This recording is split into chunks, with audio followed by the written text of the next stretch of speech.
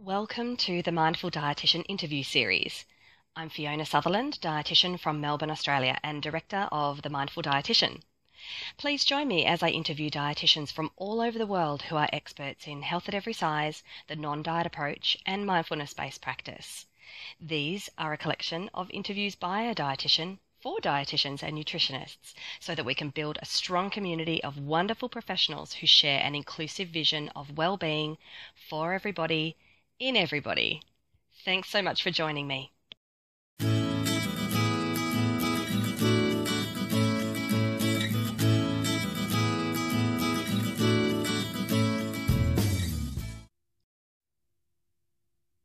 Hello and welcome back to this next episode of the Mindful Dietitian interview series.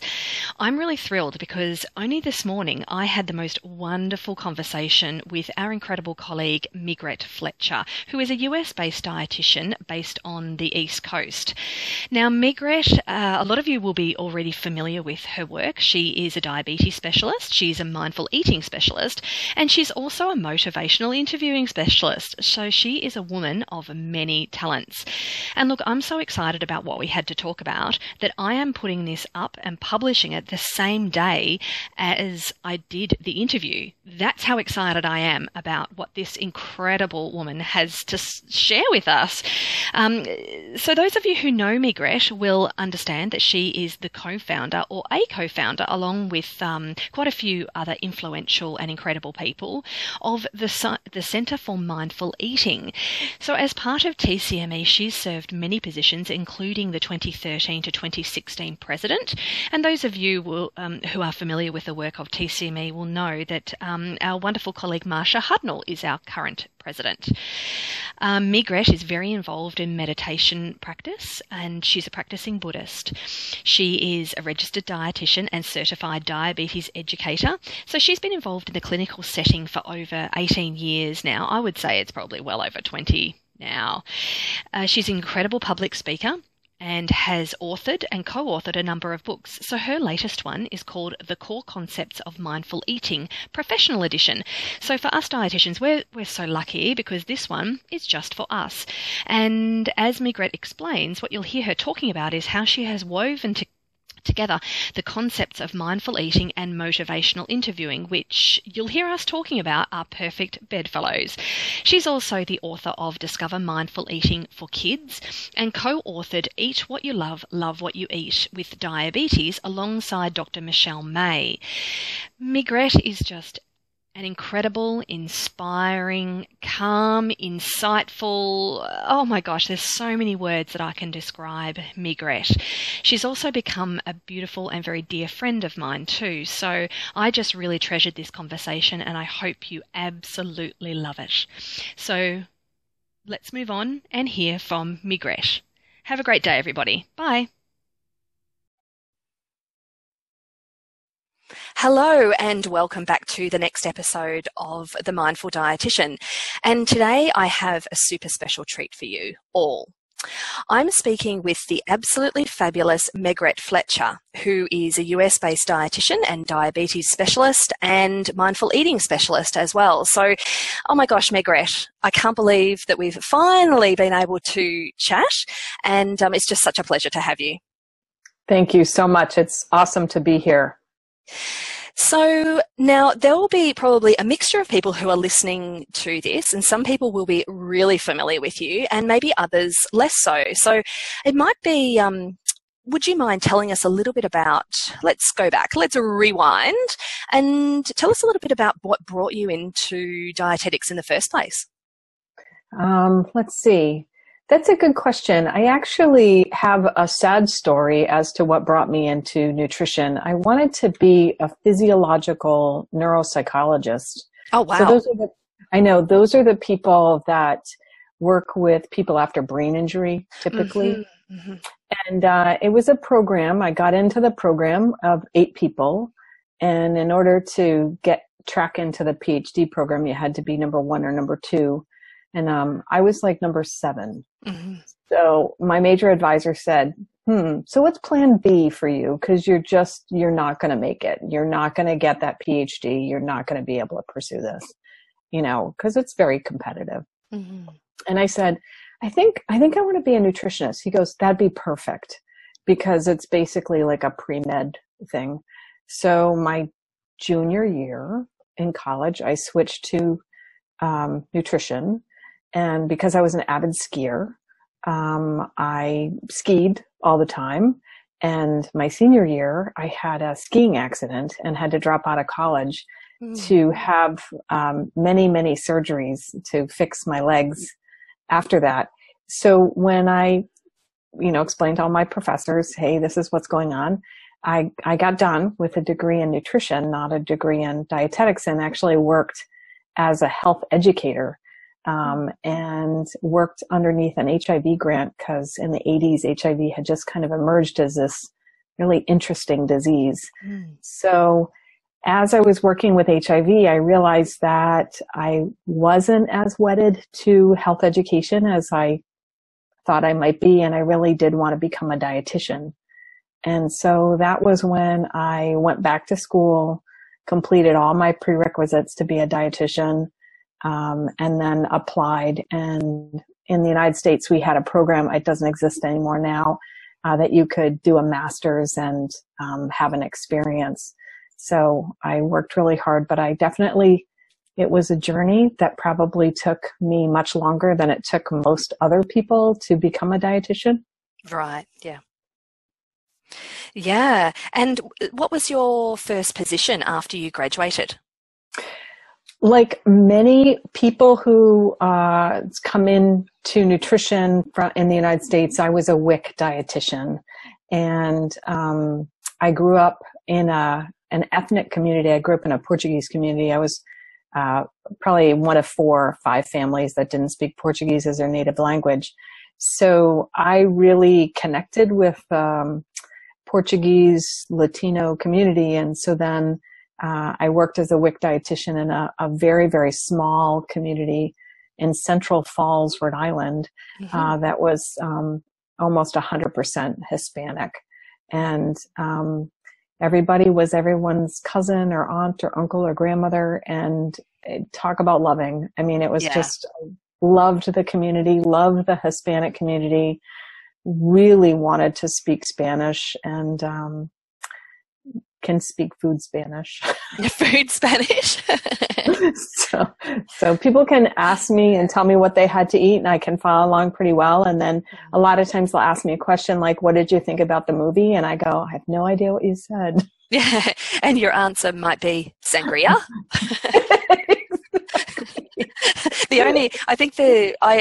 The little Spanish I know, well, food Spanish would be sangria or churro.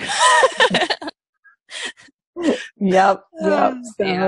So pretty funny. So that was kind of my first job, was working and really just having a very positive experience in that setting and with that community, and enjoying it a lot.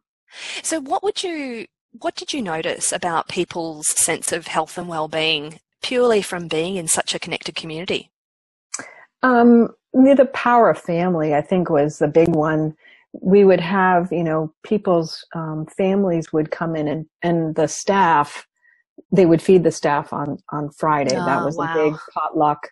And they were always feeding us, and it was really an expression of love. And these were oftentimes people that had very little, but they always felt like food was just so important. And, I was a vegetarian, and they would come in with these big pots of rice and chicken. And I wasn't a vegetarian when it was this Friday, because they were going to make you eat it. And I would eat the beans and the rice, and then they would say, yep, that's made with lard. And I'd be like, yep, okay.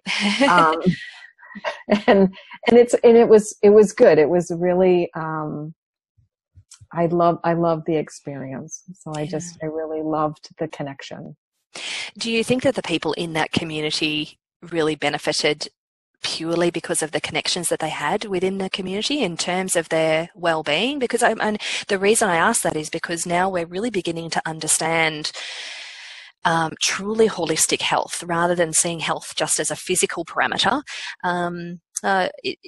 it must be interesting for you to look back and think, gosh, you know, even when people were not necessarily enjoying optimal physical health, that the support that they had from their family and that sense of connectedness within their community must have made, you know, such a contribution to their well-being. I would say that it did from my perspective. I was very young with those, so being very young, you know, my perspective is very narrow, but I saw it as wholesome, supportive, caring, loving. I saw the meals as being relatively well balanced. I saw that we were a health center and we all worked together, and we fed everybody. And many times the patients were still there and we'd feed them. So that sense of being one, I think, was very strong. That experience really, no one was an outsider. Everyone was included. And I think that for me resonates very deeply. Yeah.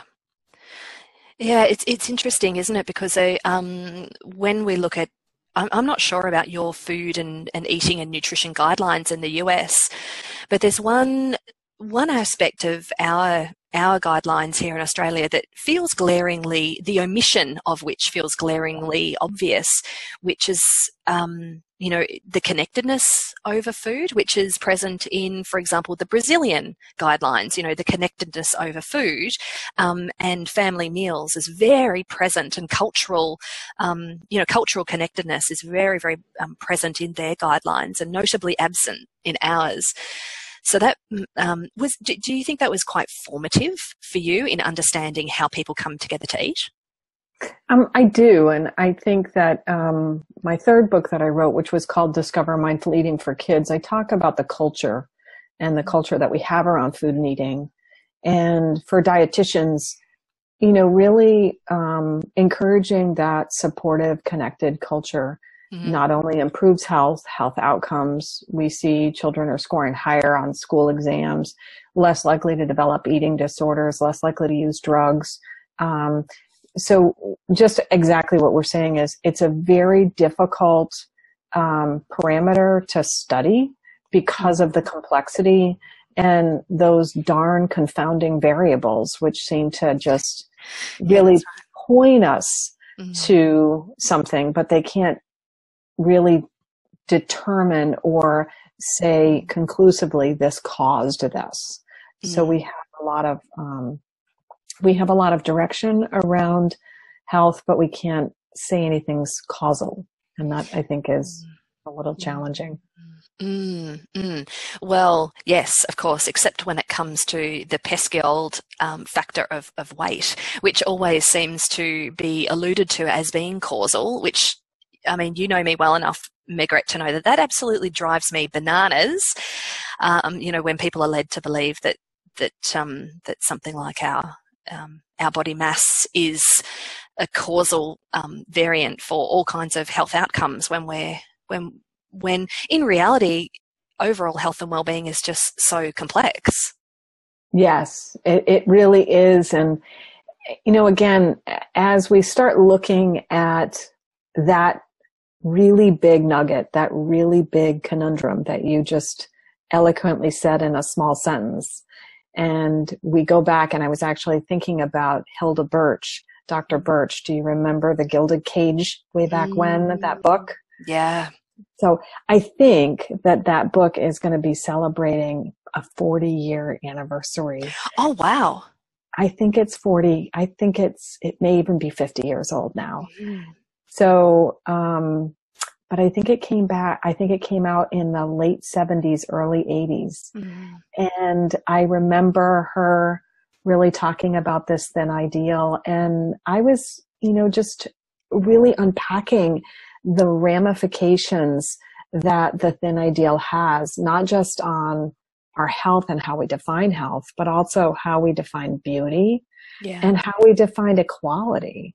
So when you say it is a complex issue, it is a huge complex issue. And fast forward 40 years, I don't think we have really a clear understanding of how to unravel such a complex issue. So yeah, weight is it's big.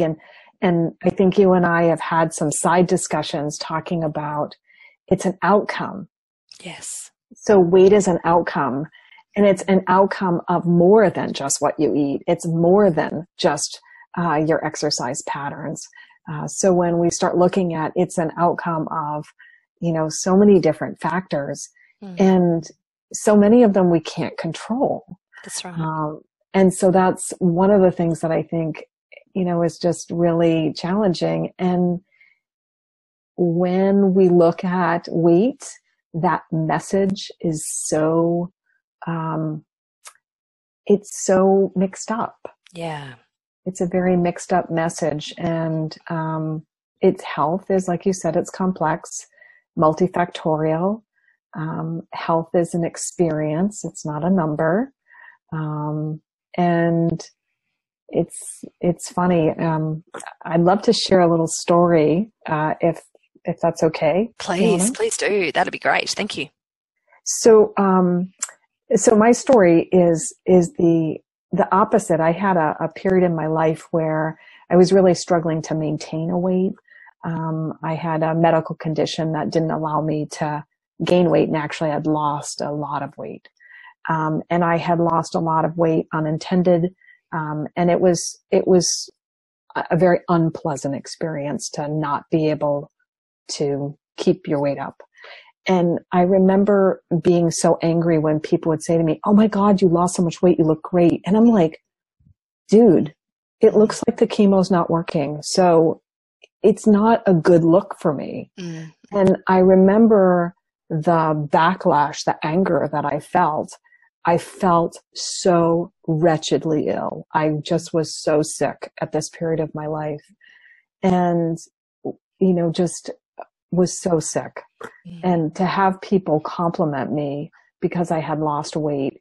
And I thought, are you looking at me? I'm losing my hair. I was in a really just a health crisis. And I was so surprised that was the response people had. And I wanted to cry. I just wanted to scream at them and go, this is not health at all. This is illness. Absolutely.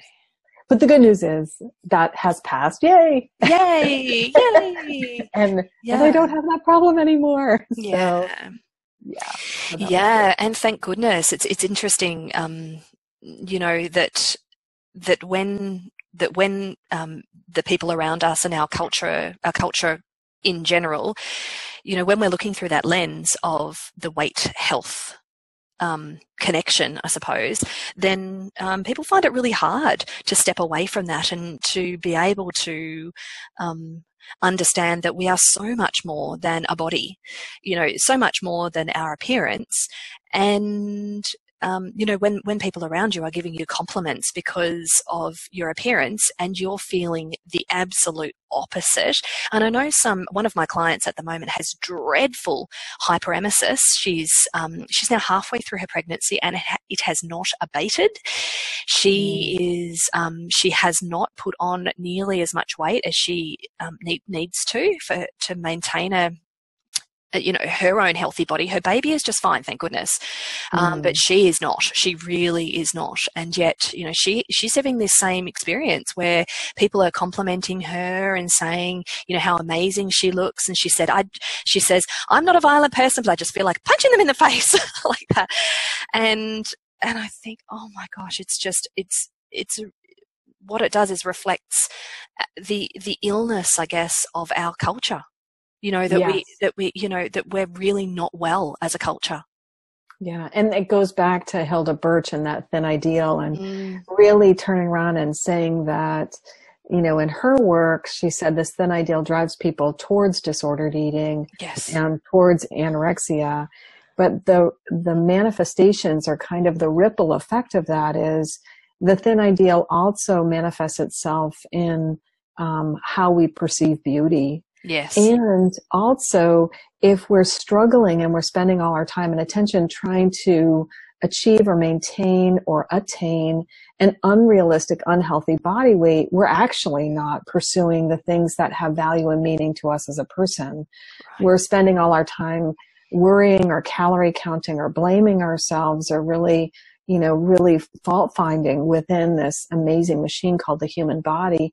And we're not using our talents for the betterment of ourselves and our fellow humans because we're trapped in this thin ideal, this fiction that thin is better, thin is healthy, and thin is beautiful. And it's a fiction.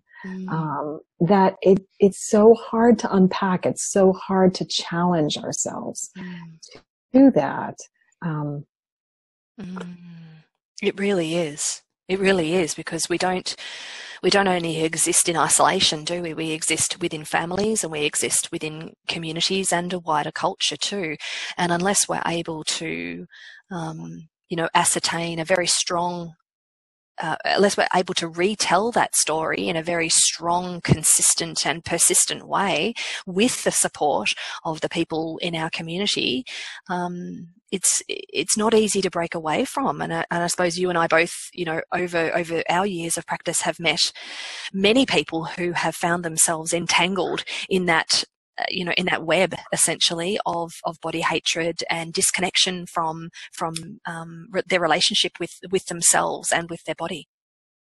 And it's amazing what you just said. So yes, 100% the connection, and how do we help our clients and our family and ourselves break out of that cycle, and the weight stigma, which I think is what you're alluding to. Yeah.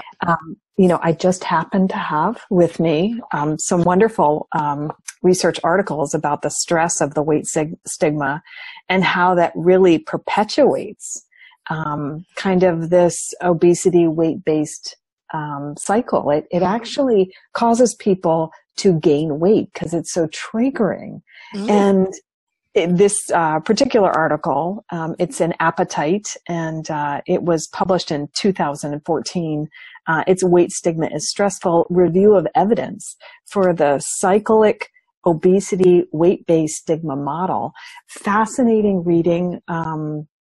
So I would encourage dietitians to learn more about weight stigma. And, I have another article here. This one is by the Journal of Experimental Social Psychology, The Ironic Effects of Weight Stigma. And that one was published, it looks like, in 2013.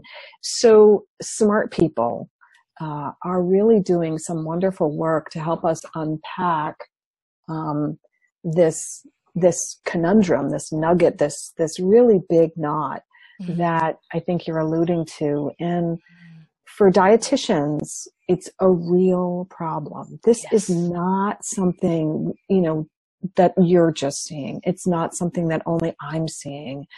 There's energy and effort and research and really good theories by very brilliant people that are helping us understand how, as a healthcare professional, we can be that support that you mentioned earlier.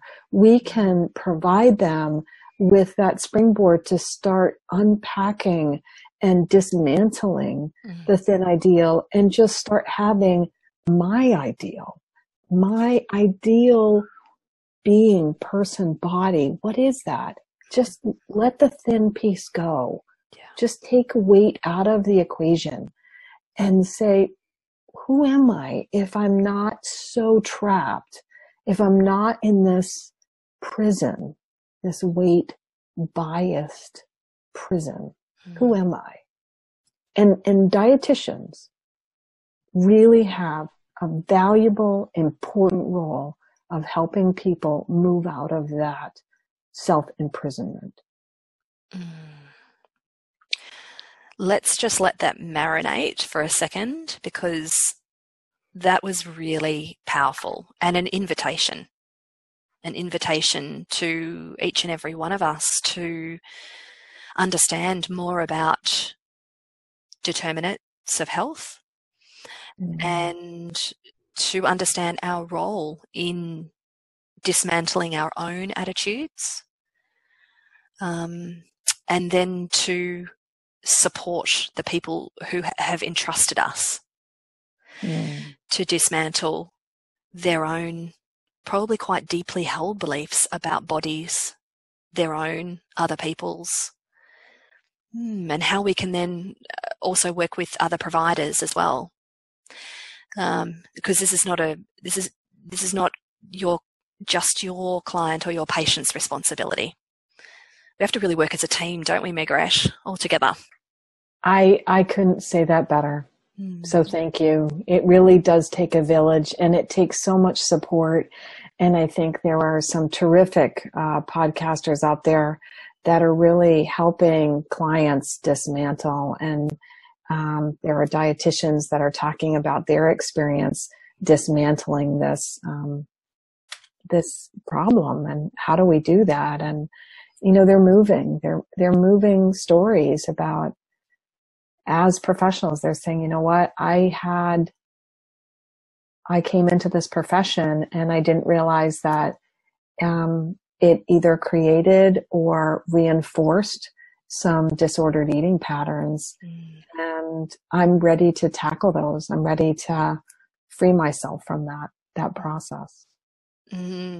Yeah, it's actually probably when people sign up for a dietetics degree, in some ways, they're probably signing up for more than they expected in the sense of, the invitation to engage in some insight-oriented conversations, which for some people are very available, and for others not so much, unfortunately, depending on which course you take, or what kind of teachers you have, or which stream you choose to engage in. But you and I, we share a complete love of mindfulness, and I'm wondering if you could step us through a little bit of your early days in mindfulness, and then how it has informed your practice today. And please don't leave out the fact that you started the Centre for Mindful Eating. So if you could step us through a little bit of,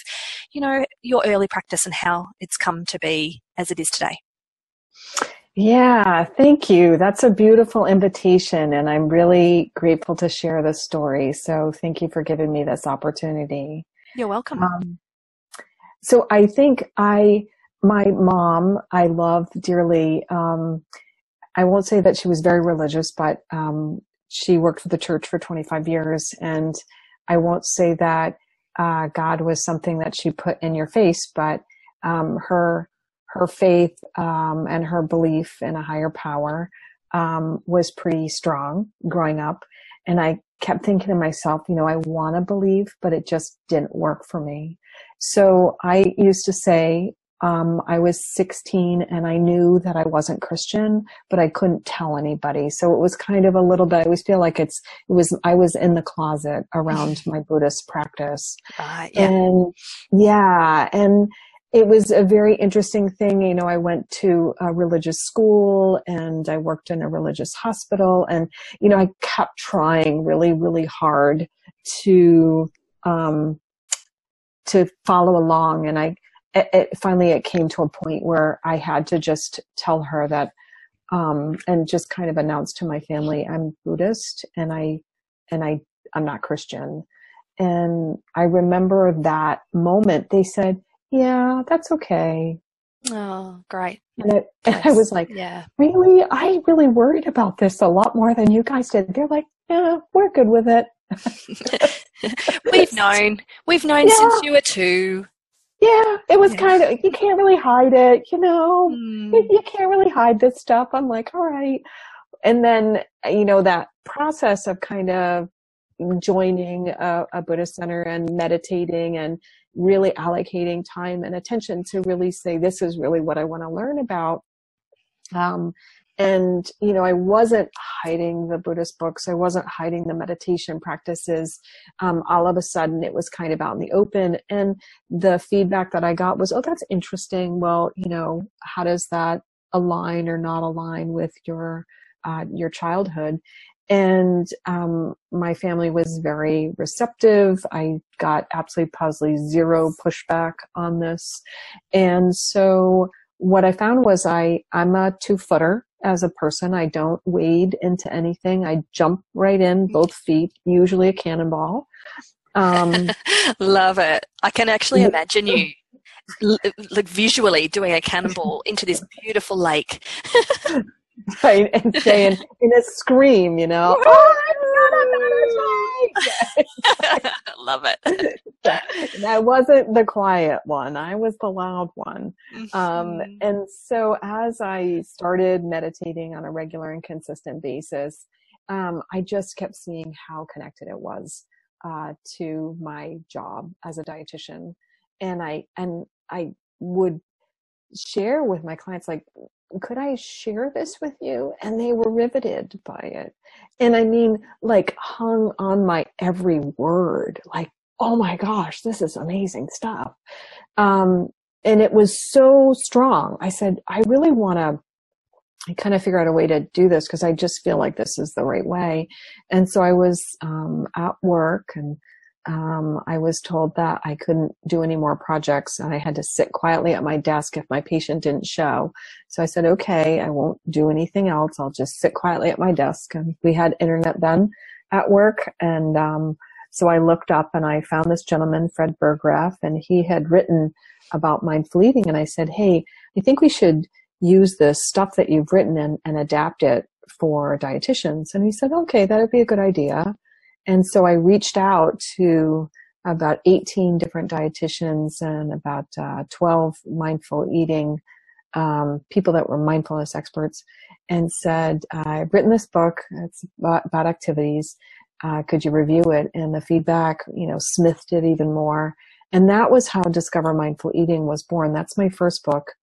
And when I was driving Fred back to the airport, I said, Fred, I think this needs more than just this book. I think this is bigger than just this book. And he said, well, what are you thinking? And I said, I think I want to start a nonprofit. And he goes, yeah, I have a publishing business. I can't do that with you. So Fred kind of tipped his hat and said, good luck, storming the castle. It worked out that a dear friend of mine, Dhammacharini Amala, who was the director of my spiritual home, a Buddhist center, and Dr. Jean Christella, the universe really aligned, and we all got to get together. And I said, what do you think? And they said, I think this would be good for the world if we had the Center for Mindful Eating.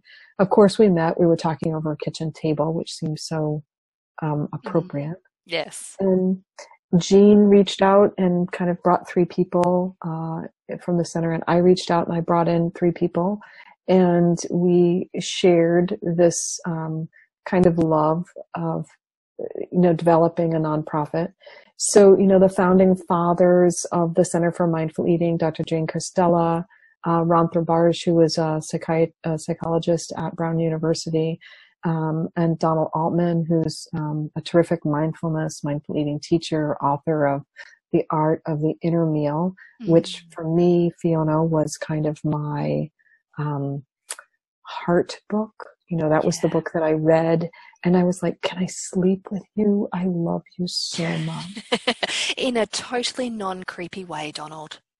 Exactly. He knows that, though. Yeah. So, but I loved his work so much. Oh, yeah. And then Rana Kabatsnik, who was the author of the Zen, the Zen of Eating. Yeah. She joined the center. Char Wilkins, who is a fabulous advocate for mindful eating and also runs the Mindful Eating Conscious Living course. I got a phone call from Jan Bays, and she's the author of the book Mindful Eating. She called up and said, hey. Gretchen Newmark, who is a dietitian out in the Washington State area, was in the beginning stages. She was part of it. Molly Kellogg, a dietitian in the Philly area, an expert, fantastic teacher around motivational interviewing. So all these people kind of came together, and we would talk and try to identify a path for mindful eating. And, like I said, it was really an amazing path. Dhammacharini Amala was there. A physician by the name of Mark Blackwood was also on the board. So really a diverse group of people lots of different health backgrounds coming together to say the present moment is in fact where we can change. The present moment around food and eating is in fact the place that we really want to help people get to. Mm-hmm. And how do we do that? How do we unpack all the stuff that we put in the present moment? And it's usually the future. It's usually, what am I going to get? I'm going to eat this, and then this is going to happen. Or it's the past. I'm eating this, and I feel really bad about what I had to eat yesterday or an hour ago. We put a lot of the past and the future into the present moment, and we miss the present moment. Mm-hmm. And that's just a huge source of suffering. It's just a huge source of suffering because the present moment, it's all we have. Mm. Wow, I was just thinking how many dollars I would pay to have been a fly on the wall in those conversations. And just so you know, there was no alcohol at any of these meetings, so no wine to numb anything. Right? Yeah. Yeah. And did you meet in person, or was it online? No, the internet was not reliable at that time. So yes, we would meet in person. Oh, and it was both loving and heart-wrenching all at the same time because when you have hugely brilliant, talented people that are passionate coming together in one place, you have more ideas than the sand at the beach. Yes. You know, it's just hundreds of thousands of ideas, thousands of grains of sand. It was the same way. And, you know, there's just so much that you can keep up with those. And it was a lot to triage what was a great idea. And of course, mindfulness and mindful eating is becoming more and more popular, I think, as people really look. And they kind of do that mind mapping and saying, really, what are my options? Mm-hmm. Really, what can I do in this situation? Again, I think the realization is the present moment is, in fact, where, you know, change and choice exists. Mm-hmm. And if I'm struggling to get to the present moment, I'm always going to struggle with change. I'm always going to struggle with choice. And what a beautiful intersection with motivational interviewing. I suppose I've always seen mindfulness and mindfulness practice and motivational interviewing to be such beautiful bedfellows. Yeah, so well said. And so my most recent book, which is called The Core Concepts of Mindful Eating, really was a journey into looking at those bedfellows. And, you know, my confession is, I think I'm very able around the mindful eating piece, and I think I'm an excellent teacher, but my counseling skills were always just good. You know, I had good counseling skills. Mm-hmm. I was an excellent teacher, though. Yes. And there's a problem because when you start using motivational interviewing, this quality, you know, kind of like my super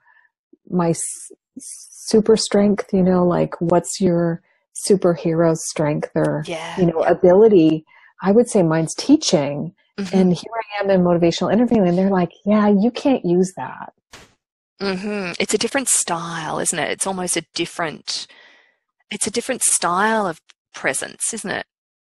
And I really have to say that I kept telling myself, but I'm such a good teacher, this will be easy. Yeah. And motivational interviewing, because I've gone through kind of that whole process, and right now actually am kind of at that last leg of submitting tapes and, applying to be part of the network of teachers. Oh, wow. So you're up to that stage of, is it Mint? Called Mint? Yes. Oh, wow.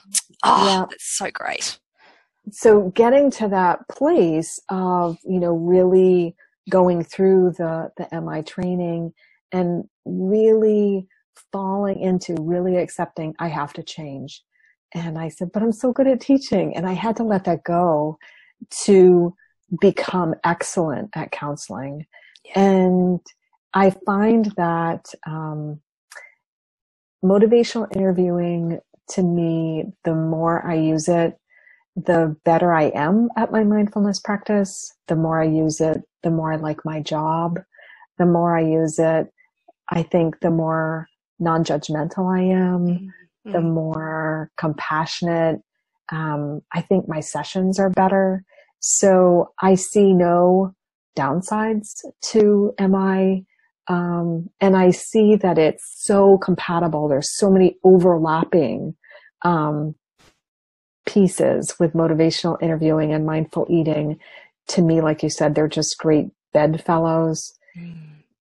It's amazing. So I can't encourage people enough to really consider digging in to MI. And I knew once I got a taste of it, I knew I was going to take it all the way. But again, I'm a 2-footer. So yeah, that's right. That's a personality kind of quirk of mine. Yeah.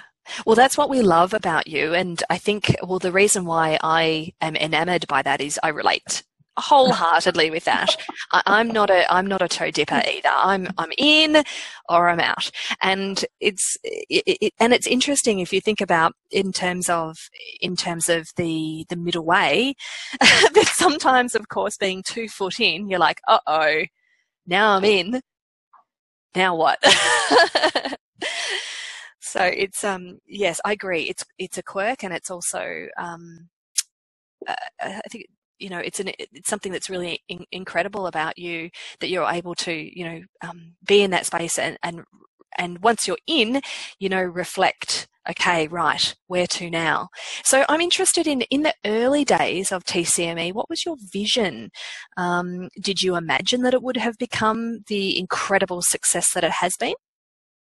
I think I had hoped that it would. I really had saw TCME as being a vehicle by which we could ease suffering. Yeah. And that's always the vision that I have, is that we could ease suffering. And I get very verklempt, as I talk about the suffering that I see around food and eating. It moves me to tears. I can't hide it.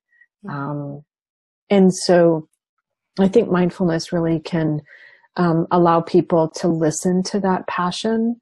And there's a lot of dietitians that I'll meet with, and they'll think, well, I feel like I have to go in this direction. I feel like I have to talk about weight, or I feel like I have to talk about, size, or, these things.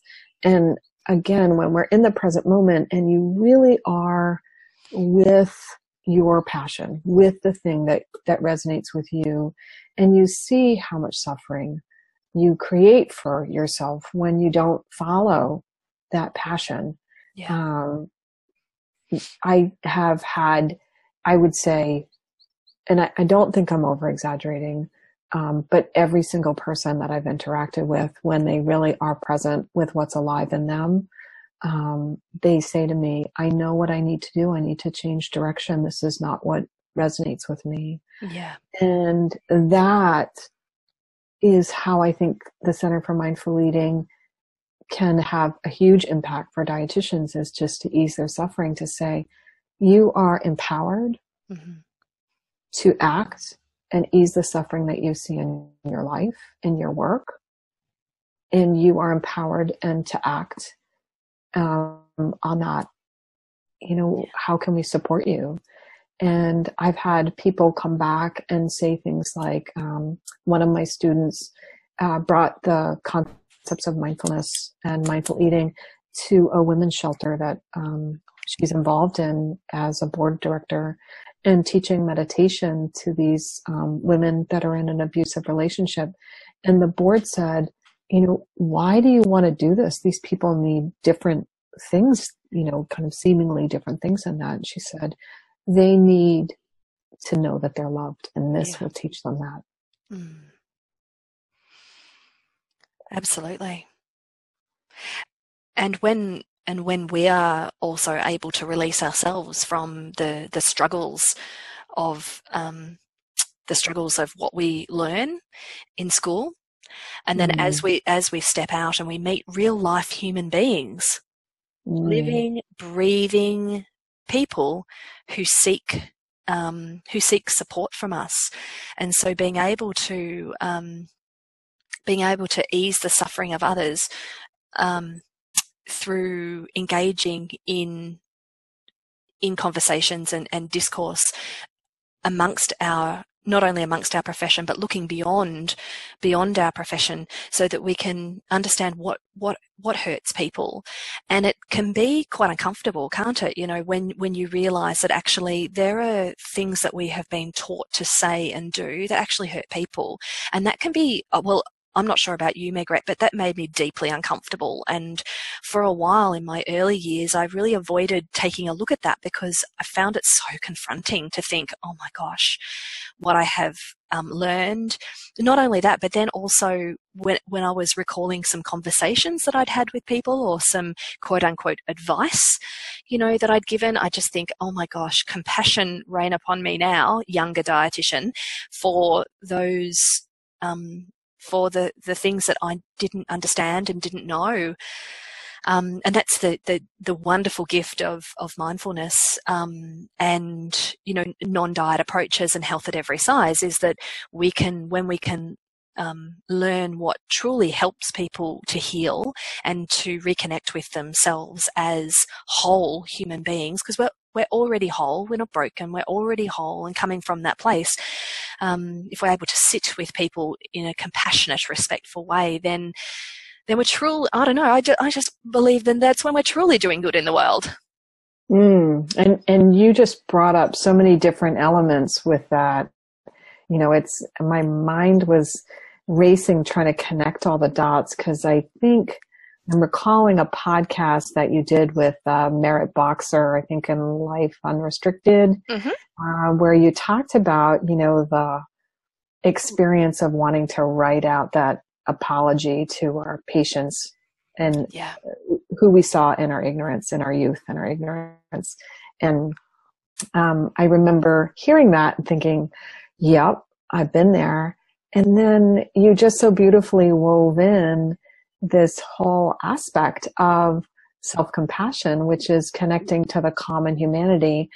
Every green dietitian makes mistakes. That's why we're green. And of course, we're going to do things that we later think there's a better way, because there is. As we get experience, we become more skillful. So, I resonated with what you said, and I also really encourage dietitians who might be new in the field to get the supports. And like I said in the beginning, I was a health educator before I was a dietitian. And one of the jobs I did was I worked in HIV, and I also worked in like a hospice-like setting. So anyways, I worked with people that were dying.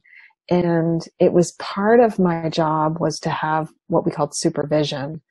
And so I always had supervision. I always talked with somebody who was more skilled than me.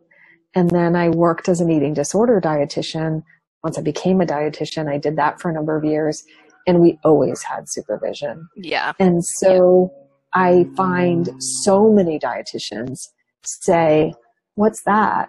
And I think to myself, what a blessing. I've never had a job where I didn't get supervision. I've never been in a position where I wasn't able to pull from those that I admire, the resources of those that are more experienced from me. I had a dietitian say to me at lunch just the other day, she said, you remember that comment you made about the hair sticking up on the back of your head? I went, yeah. And she said, remember how you said always listen to that? I go, yeah. She goes, that was really good advice. And I said, and that came from Tina Fellis, who I got supervision from for 5 years when I worked in eating disorders. And so we need the wise to guide us, because that's their job.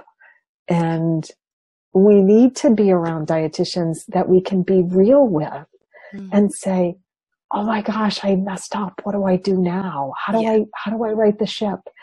And getting real, being honest, really looking to say, all right, where are the opportunities?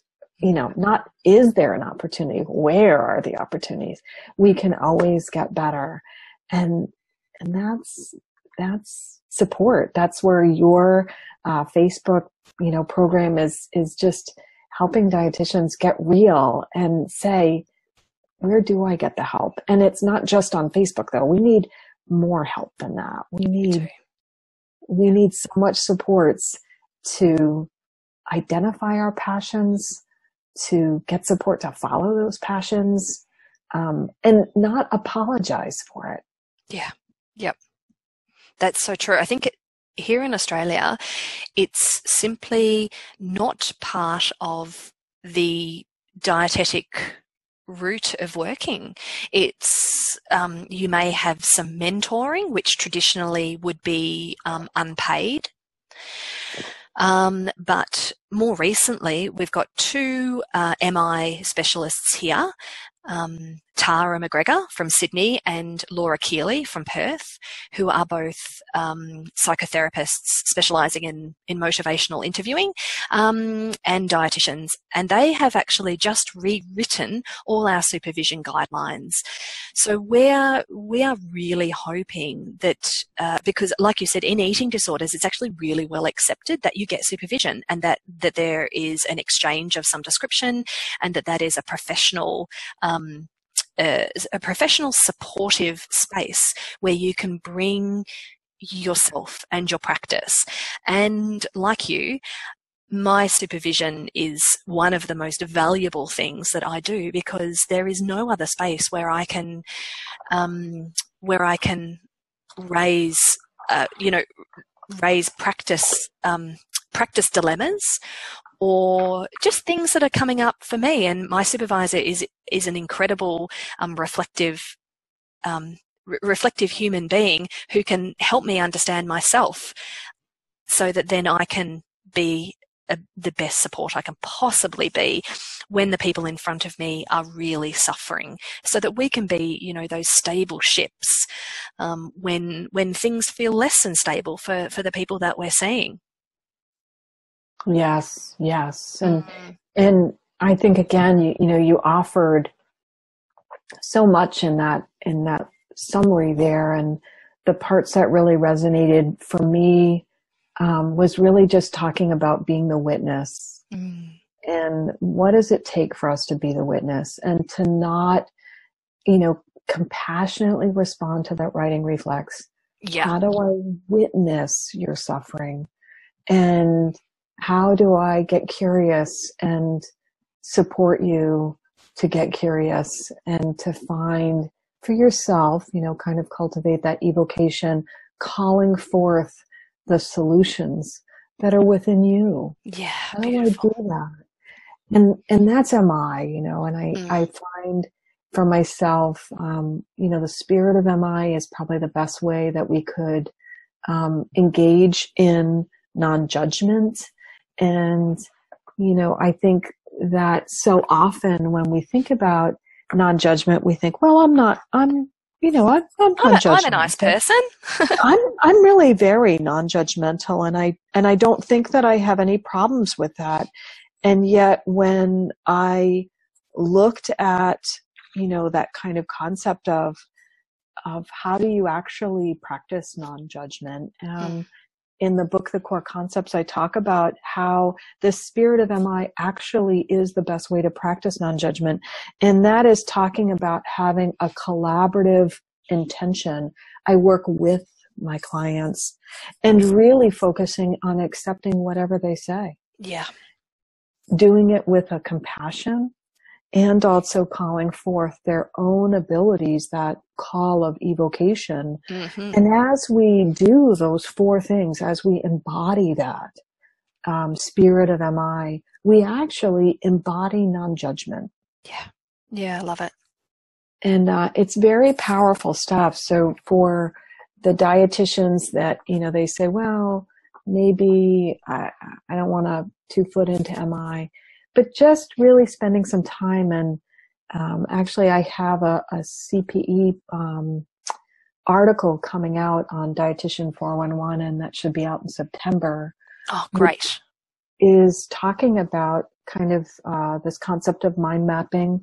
In the book, Core Concepts of Mindful Eating, I've simplified it into a thought compass. And one of the activities that whole CPE is talking about is that aspect of how do we get to a non-judgmental stance, which, by the way, is the foundation of good counseling skills. Yes. So this is not something that just mindful eating people do. Anybody who is looking to provide good or excellent counseling skills has to assume a non-judgmental stance. How do I do that? Mm-hmm. And so really kind of engaging in this thought compass, you can pull forth and say, what are my tools? What are my resources? Where am I best able to practice this? What are the conditions that need to be present for me to hold that non-judgmental space, to be the witness? I'm not going to judge what I'm seeing. I'm just going to witness what I'm seeing non-judgmentally. How do I do that? So that resource, Dietitian 411, which is a great program, and it should be available in September for you. Oh, that is so wonderful, Megrette. Yeah, thank you so much. And we'll make sure to put that up on our Facebook group and also on the on our website as well, so that people can access that. Speaking of non-judgment, prior to recording, we started chatting about something which I found very, very interesting. And if it's okay with you, I'd like to invite us to maybe go back there. And that is that, as well as being a mindful eating specialist, you are also a diabetes specialist, and we were talking about some of the difficulties that you've noticed in diabetes counselling, and some of the struggles that people are experiencing. And I'm wondering if you wouldn't mind speaking a little bit about that. Thank you so much. That's a beautiful invitation. So a little backstory. Many years ago, Dr. Michelle May said, I wrote this book called Eat What You Love, Love What You Eat. Would you read it? And I read it, and I wrote her back, and I said, oh my gosh, it's all of my binge eaters grown up. This is all of my diabetes patients. They would get so much from this. And she said, well, I've really wanted to write a book kind of using this foundation, this Am I Hungry mindful eating cycle, and apply it to diabetes. So, 10 years ago, I really recognized that a lot of my patients with diabetes that were presenting had disordered eating. And fast forward to this year, the American Academy of Diabetes Educators and the Diabetes Care and Education. So there's 2 different organizations, American Academy of Diabetes Educators, AADE.org, if you guys want to go there. And the Academy of Nutrition and Dietetics, they have a DPG called DCE, Diabetes Care and Education. 2 separate organizations asked me to write about eating disorders and diabetes care.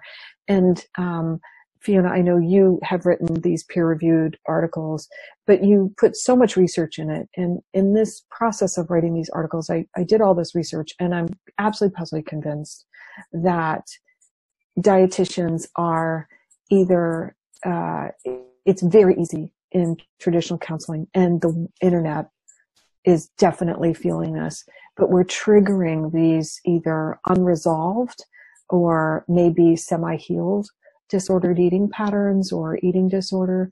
And people are just in so much suffering around their food and eating when they're diagnosed with prediabetes or diabetes.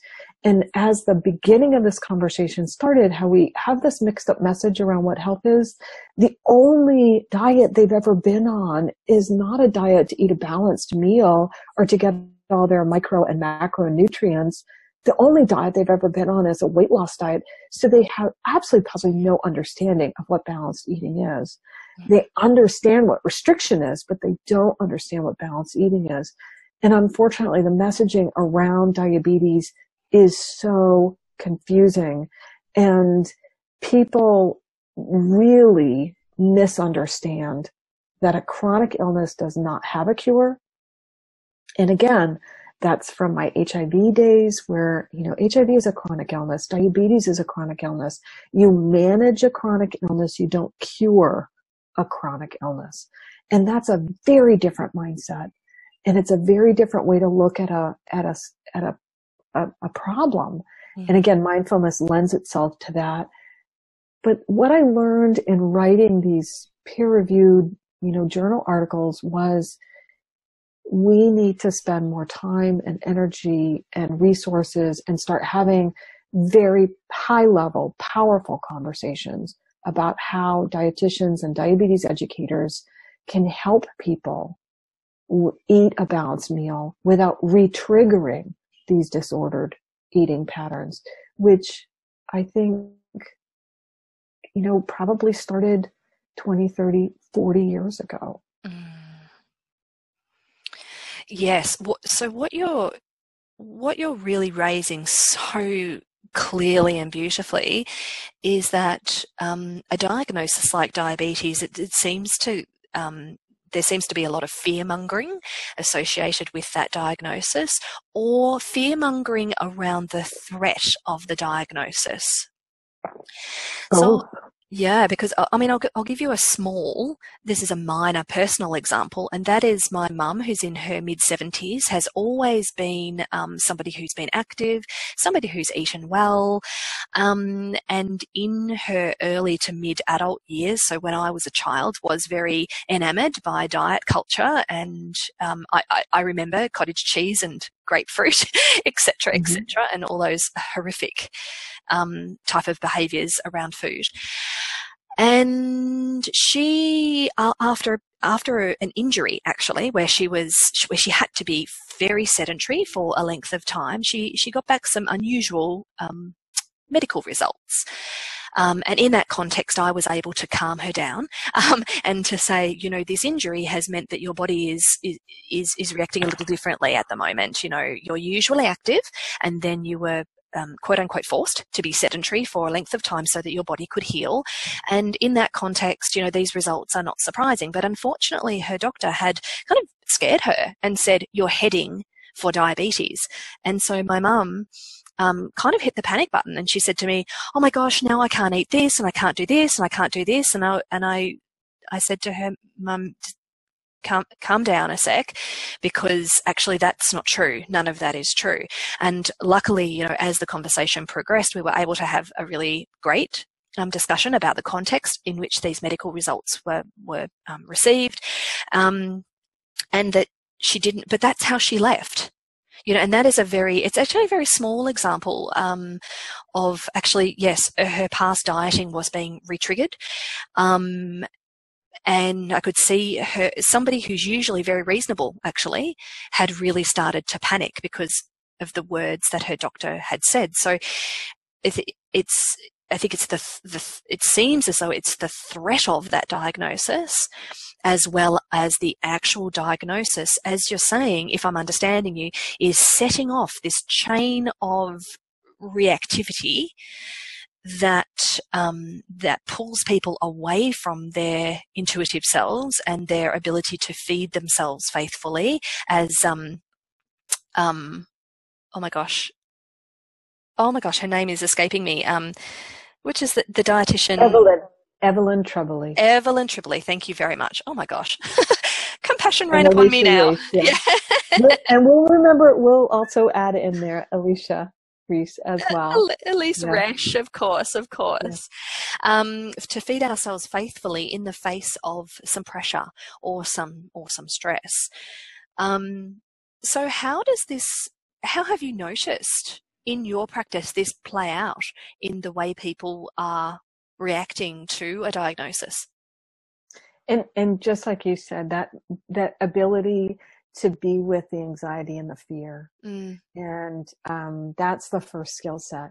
And to not try to compassionately respond by telling them what to do. Yeah. And, Yeah. really hear them out and say, well, this is important for you, isn't it? You don't want to have this. You really want to take this seriously. And when they say yes, well, what are you doing right now that's promoting health? Just a simple conversation. They'll say, well, I'm doing these 3 things, or I was doing them, but because of this injury, I can't do them now. You say, do you have any intention to restart those? Or, walk me through what your plans are to restart those. And as we talk with our clients and really say, I'm here to collaborate, I'm here to support, and really offer you this compassion of saying, this is a difficult place. You had a health scare and now you have another health scare. It's a place of empathy. And I'm here to help you and work cooperatively and collaboratively with you to identify those healthy behaviors that you want to rekindle.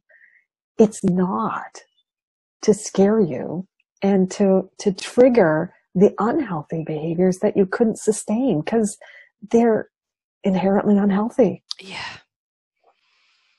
Yeah.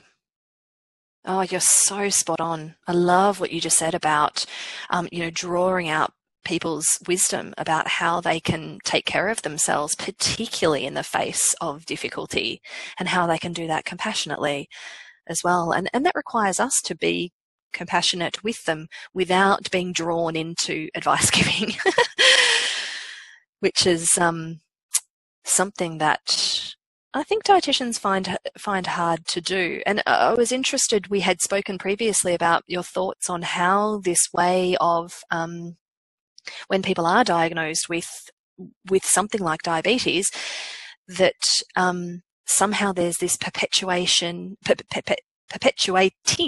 of stigma, and particularly around body stigma, weight stigma, disease stigma. So I'm wondering if you don't mind speaking a little to that. Oh, so we're going to get into a conversation that, I could talk about this for, 5 podcasts. So, yeah. this is a very important thing. Blame is the most ineffective motivational tool that we have. Yeah. And shame stops change process. So for people that want to learn more about shame, Skelly Skills has a great CPE program that I did a video series, a webinar program, 3 parts about shame and how shame is linked to body image, how shame is linked to depression, how shame is linked to food and eating. Shame is really what we're driving at here. And shame stops the change process. Mm-hmm. So if you're a dietitian and you want your clients not to change, shame them. And you will be 100% effective. It's amazing at how effective shaming your clients are. You will never get them to change. You probably won't even get them to come back. How do you think, Megrette, that we can incite shame in another person and not even know it? Oh, and so in the core concepts, I talk about that. It can be a look. Mm-hmm. I think for myself, it's so complex. Mm-hmm. And that's where that non-judgment comes in. And that's where really getting those counseling skills from good to excellent, that's where you're going to really turn around and say, I got this. Because how you would navigate shame and navigate around shame would probably be different than how I would do it. Everybody has their little unique spin, but shame is a universal experience. Every single person listening to this has experienced shame. It's universal. Mm. And Brené Brown does a great job of saying, we have to build connections. We've got to talk about shame. We've got to take it out of the shadows and put it right into the spotlight. And say, this diagnosis is really shaming for you, isn't it? oh my gosh, I've been heavy my whole life. And, my doctor said I did it to myself.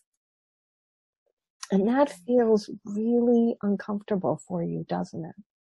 Well, my dad had diabetes and I knew this was coming, and I tried, but I just couldn't stick with this restrictive diet. My friend told me about this other program, but I've got 3 kids and I work, and right now in your life, adding this level of self-care isn't reasonable.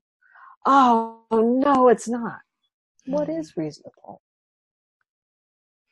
Well, I could do this. That's terrific. Do you think that would help you? I do. I really do.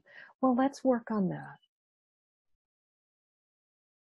What a beautiful mini role play you just gave us just then. How precious. I'm so grateful. Thank you so much, Megrette, for running us through that, that very brief process of being with somebody when they're, really quite highly distressed and feeling as Brene calls it, a shame spiral. And I think what you've really raised is the idea that that shame is a felt experience. And we may not, I don't know a dietitian who is not really lovely and is not deeply caring for the people who they come in contact with. I think that, just to put that out there. And alongside that, but alongside that, there are ways that we can act and behave that can incite shame in another person that is not our intention. However, I think one thing that I've come to really understand, particularly over the past couple of years, is the phrase, intention doesn't equal impact. And to deeply understand the impact of a felt shame experience in another person really invites us to understand a lot more and to be a lot more self-reflective about even things like placement of furniture, scales being visible in a room. A lot of people are very traumatized by being weighed. And so, that kind of experience is extremely important for us to understand, because if we're aiming to help our clients be advocates for themselves and to say, actually, it's not okay for me to know my weight, or actually, I'm feeling very vulnerable today. If I could not be weighed, that would be great.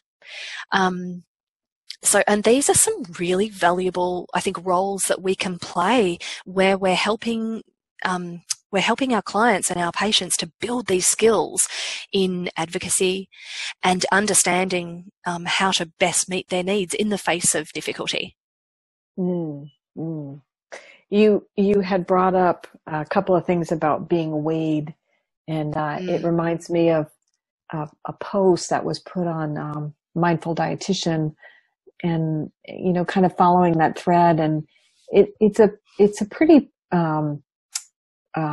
perennial conversation that kind of comes up. How do I navigate the weighing my client? And I really like using the thought compass. So I asked myself, what were my options around that? And I have a terrific coworker, and we chatted about it. And so both she and I adopted blind weighing. So we've covered up the scale so our clients can't see what the weight is. And my clients will ask, well, why do you have it covered? I said, because you don't need to know. Yeah. And I said, are you comfortable with that? And they go, actually, I am. I'm really comfortable with it. I said, this number is not, it offers you no benefit. Your A1C is much more helpful for me. Your average blood sugars, frequency of hypoglycemia, truly understanding, what's causing your highs and your lows in blood sugars. That's a really helpful data point for you. What you weigh, do you see any benefit? And they're like, nope, I'm good. I don't want to do it. I have yet, and this is about a year of doing these blind weights, I've yet to have a client say, I really have to know what I weigh. Mm-hmm. Yeah, no one cares. It's such a relief. It is. But when I don't care, they don't care. Yes. So it starts from the top down. And I've had a couple of physicians say, I really want to know what their weight change is. And I'll ask them compassionately, what does that tell you? And they go, yeah, never mind. Yeah, exactly. Because they know that I'm going to engage them to truly understand, to unpack that conversation. And for the dietitians that are not aware on this website, please, Health at Every Size has terrific, terrific resources to really help you unpack what does that mean. And Marsha Hudnall, who is the president of the Center for Mindful Eating, she has, I think you've interviewed her. She has different podcasts. Green Mountain at Fox Runs has little seminars that dietitians and patients can really jump into that really address the issue of weight neutral. How can I be weight neutral? Yeah. If it's not important to me, it's not important to you. I recognize that for billing and compliance purposes, I may need to acquire this data. But how do I minimize, how do I let it have the place it needs to have as far as importance goes? And that's a journey. Mm-hmm. So it's a journey. And like I said, I had this discussion with my coworker, and I have the support of my institution to say, this is an acceptable practice for you. So I put that caveat out there. Yeah. And as dietitians build their own level of confidence too, that we can start to have these conversations with our providers, with our medical providers, endocrinologists, and other specialists who probably have they've been doing this probably for years and just looking, playing the numbers game, as I call it, for years. So to have an opportunity to engage our providers also in conversations where we can actually start to disentangle our own practice from attachment to numbers, because if we're attaching, like you said, if we're attached to numbers, our patients are going to be attached to numbers and going to see their not only their health and well-being, but also worth and value. I'm a better person, I'm doing better if my numbers are down. And just to be able to see that in the context of a whole life in terms of, stress, we know can have significant effects on numbers and other, lifestyle factors. So yes, oh my gosh, Megrette, do you know what? I could just talk to you forever. But what I would really like to bring us back to is some of your online training, if you don't mind, and to really encourage everybody to look up your new book, which is Core Concepts of Mindful Eating, and there's a professional version of that too. So I would highly, highly recommend everybody to go check out Megrette's new book, because it is full of wisdom. And that's the benefit of having a book such as Megrette's, is we benefit from your wisdom, Megrette. So thank you so much for writing that. And tell us a little bit about your online training, because I noticed that you had started advertising that. So what's happening with that? So the Core Concepts of Mindful Eating, there is just one version, just to clarify, and it is for professionals. I have had some consumers purchase the book, but again, it is written for the dietitian or healthcare professional. So that's the first thing. And it was modeled after I do a mindful eating retreat, which is a 3-day retreat. And if you're looking for a retreat experience, it's a terrific opportunity. I donate my time to Area Loka Buddhist Retreat Center to support my spiritual home. So I don't get paid for this retreat. So that's why cost-wise, it's very affordable for people. And I've been doing that now for just a little bit shy of about, I think it's about 7 years now. I've been offering that mindful eating retreat experience. And that experience, I wanted to kind of bring it to professionals and say, this is the kind of the core concepts, and really putting it out there. The first 3 chapters are what I call the roots of mindful eating. And those 3 roots are available in an ebook. You can download it for free, and it's on the Megrette.com website. And then for people that want to purchase the book and do the activities on their own, you can pick it up for as little as $19 in an e-version. But if you wanted to get the CPEs for that, and you want to do it like on demand, because we're busy, Skelly Skills offers the professional CPE version. If you wanted to dive in deeper, if you're a 2-footer like Fiona and I, you can come and be with me for 20 hours And Wow. Oh my gosh, what a treat. So it's great. it's 20 hours. So we meet 10 times for 2 hours and we go through the book systematically, and you will not become an MI expert, but you will really understand the foundations of motivational interviewing by completing this program. And my hope is that I'll light the fire underneath you, so you will go to Molly Kellogg's or Ellen's work, and I have on my website and also in the back of the book, dietitians that are mindful, motivational interviewing trainers. So I highly recommend. My new favorite book right now is, and I bring it with me, it's kind of replaced Donald Altman's as my favorite, but it's motivational interviewing for nutrition and health professionals. And it's written by Dawn Clifford and Laura Curtis. So we use in the core concepts of mindful eating, we bring to light these core concepts that we have, and then we lace in or plant that foundation of motivational interviewing. It's small group, so it's non-recorded, only 8 students at a time, and you get my full attention for those 2 hours. Wow. We do something called a masterclass. So the second half of the program is where we're doing these counseling dialogues and these exchanges, and people take turns leading the masterclass and guiding us through that process of how did it feel, and really using some MI concepts to kind of make it real, make it alive. Wow. That sounds absolutely incredible. And there's a lot of, I know that you're very aware of time zones, and that you had responded to somebody, an Australian, who was very keen on doing your course and saying, hey, we might be able to make it work for time zones.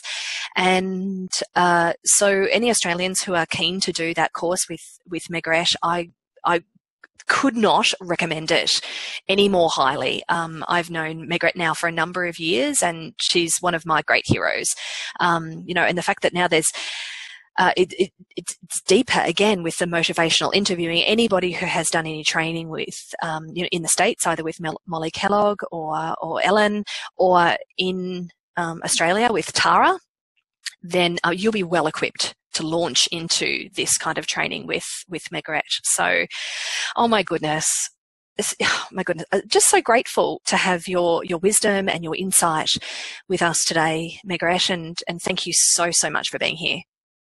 Oh, what a delightful time I've had. I can't share with you enough how much fun this was. Yeah, I've written down a whole bunch of resources from those from the journal articles that you have mentioned, right through to the Skelly Skills, and also the various things that people can download from your website. So, do you mind just mentioning specifically where people can find you, please? Sure. So it's Megrette.com is my website, and my email is just as easy. It's Megrette@Megrette.com. If you like Gmail, you can find me at Megrette@gmail.com. So it's easy to locate me. I'm not hard. I'm so far the only Megrette on the internet that I have found. Oh, wow. So even if you just type in my first name, you'll find me. So I'm not hard to locate. No, except geographically, maybe. And one more plug for those of you who are interested. The Center for Mindful Eating has a foundation series, and I'm very excited. I'm going to be presenting a 2-part program.